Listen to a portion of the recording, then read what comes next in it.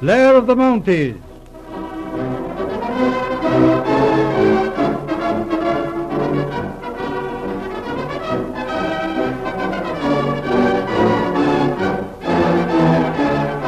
We present episode 34 in Blair of the Mounties.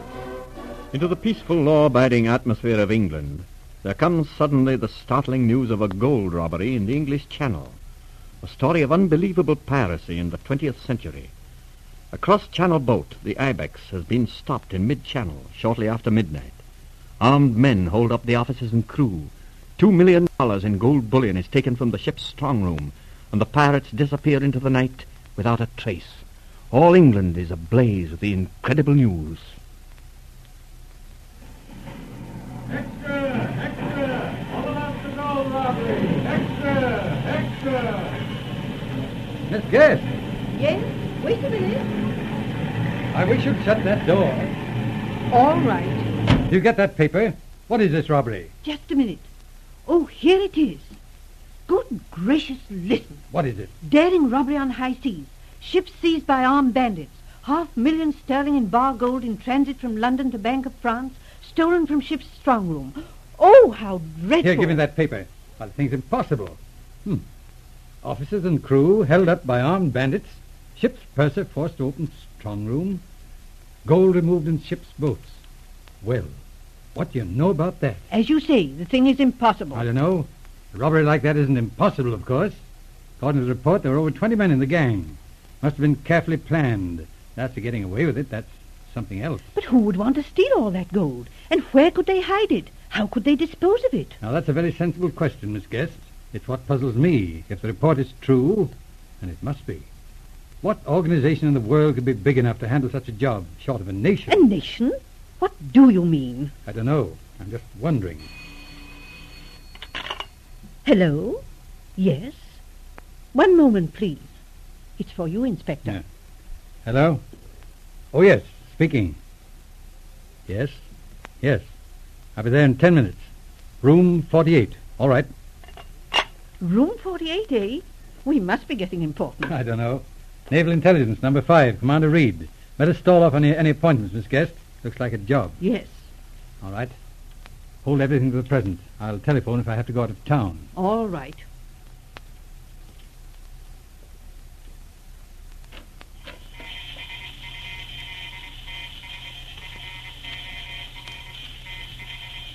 Hello, Blair. Thanks for being so prompt. Sit down.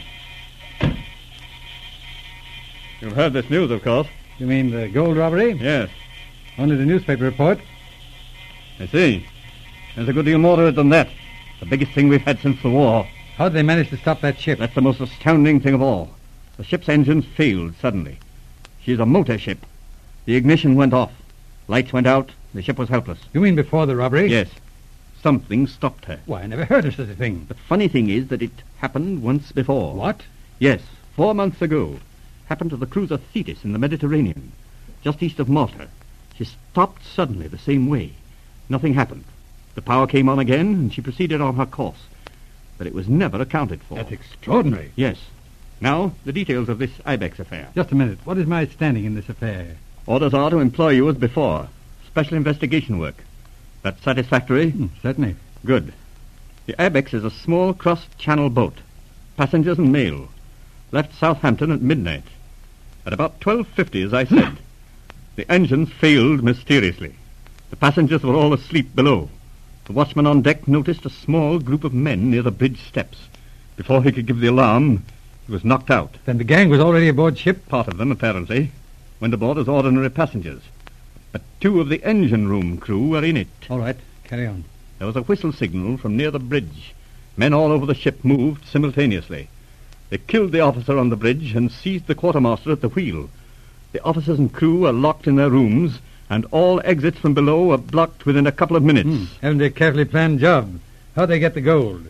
There were 2 treasury guards on duty. They were overpowered. The bandits lowered 3 of the ship's boats and opened the iron doors on the lower deck. Inside 10 minutes, the gold was in the boats. At 13 minutes after 1, the officers broke out of their quarters and found the boats gone and the ship drifting. What an astounding thing. Are you quite sure of this mysterious stopping of the ship? Well, yes. That's the queerest thing of all. Our people are working on it. It was some sort of influence that came from a point directly ahead of the Ibex. How do you know that? Because the freighter Lucerne was 3 miles directly astern on the same course. She felt it slightly.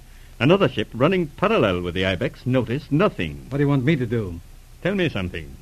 What do you know about a place known as Greystone Manor in Devonshire? Greystone Manor? Why? Well, I'm asking you. I know it slightly. Private estate near Coombe Seaton in Devonshire. It's all right, Blair. Don't hesitate to talk of it. Lord Waverton told me all about the job you did for him down there. Indeed? But what has Greystone Manor to do with this affair? It might have a good deal to do with it.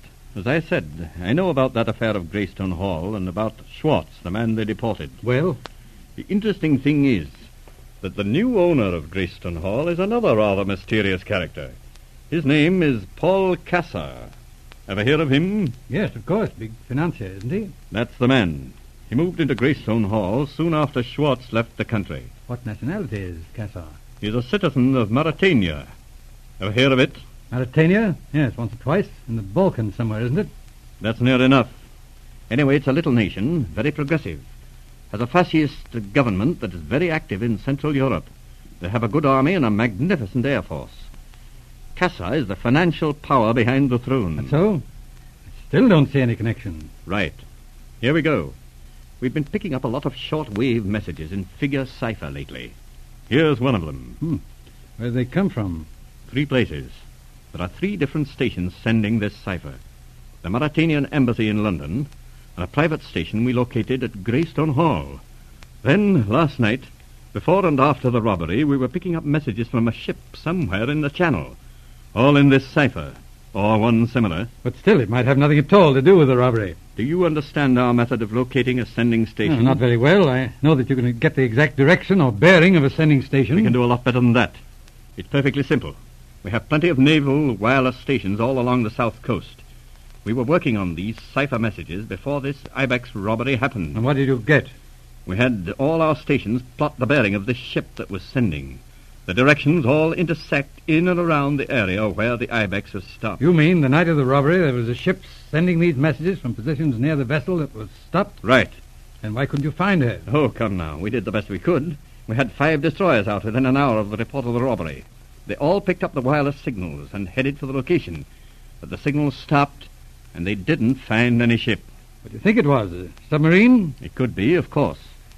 Now for the last point. After that robbery occurred, as I said, we got messages coming from a ship in the Channel. We plotted her position on the map. She was steering a course for the Devonshire coast. And Coombe Seaton's in Devonshire. That's right. The chief would like you to get down there and see if you can find anything. You have full authority. Sounds like a wild errand. Can I have a copy of those cipher messages? Certainly, you can have them all. Afraid it's not very much use. We have some pretty good cipher experts. They say it's an outlaw cipher, sort of arbitrary code. Still, I might stumble onto it. Yes. Well, good luck, Blair. Where is your address at Coombe Seaton? Yes, you can get me care of Dr. Craig Holland, Astley Cottage. He's a friend of mine. I'll be there this evening. Right. Goodbye, old chap. And keep your head down. Righto. Goodbye, Reed.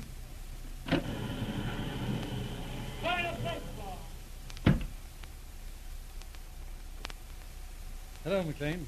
Glad to see you. Hello, sir. The doctor said to make yourself at home. Supper will be ready in half an hour. Good. That gives us time to talk things over. Well, McLean, what do you think of it? Search me, Inspector. There's been so much happening, I ain't got my bearings yet. What do you think of this idea about Greystone Manor? That's what I'm wondering, sir. Funny that place should come under suspicion again. Yes. Did you look around there? Aye, I was there this afternoon. You see the owner, this Mr. Cassar? Aye, he was there. Showed me over the place. A very friendly old gentleman. You found nothing suspicious? I did not. You see, I've nothing definite to go on. Well, McLean, we've got to try and find something. This is the biggest thing since the war. The intelligence people believe that Greystone Hall is the place from which this robbery was directed. Aye, maybe, but there's nothing to show it. Did you inquire about those cipher messages? I talked to Mr. Cassar about them. He didn't conceal anything. Says they're messages in financial code. It might be two. I've gone over everything with the naval people. They've got men out along the coast hunting for likely places. I don't see what chance we have down here. They couldn't conceal a force of men at Greystone Hall without showing some activity. But there's one thing that looks very suspicious. What's that? You mind when Schwartz, the former owner of the hall, was put out the country? Yes? Funny he turned over everything to this new man, Cassar. Yes, but Schwartz had to get out in a hurry. He hadn't much choice. Still, I'm thinking they're both in the same gang. That's a guess, McLean. Not altogether, sir. Swatch used that same cipher for messages. And, what? How do you know that? I took one off him when we arrested him that time. Good Lord, do you keep it? Certainly. Have it here. Just a mass of figures like the others. No rhyme or reason to it. Hold on. What's this in pencil at the beginning of the message? Just a couple of letters. Looks like O.T. Swatch must have made that notation himself. Doesn't help any. No, I was wondering if it might be a guide to decoding the message. O.T. Does it suggest anything? Not a thing, unless... unless Old Testament. How does other things Swartz would deal in? Well, how about in supper, Inspector? It's getting late. All right.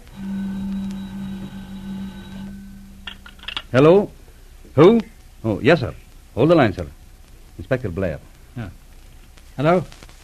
Oh, yes, Reed. What's wrong? Hey? What? Another robbery? Where? Great Scott, how much? What's that? Grayston Hall? Yes, if you think it's any use. No, nothing yet. All right. What now, sir? Another gold robbery. Liner Altonia stopped off the coast of Ireland. £1 million sterling this time. Taken in just the same way. Good lush. What is this, anyway? I don't know. They're working fast. McLean. Yes, sir. Commander Reed wants us to watch Grayston Manor. It's funny. Sticks to the idea that this thing's being directed from there. We'll get a bite to eat and then get down there. Very good, sir. Well, come on, let's get some supper. Just a minute, Inspector. What? Keep still. Why? What's wrong? There's something moving out there in the shrubbery. See it? Look. Through the big window. Yes. Good Lord, what is it? It can't be a man. Look out!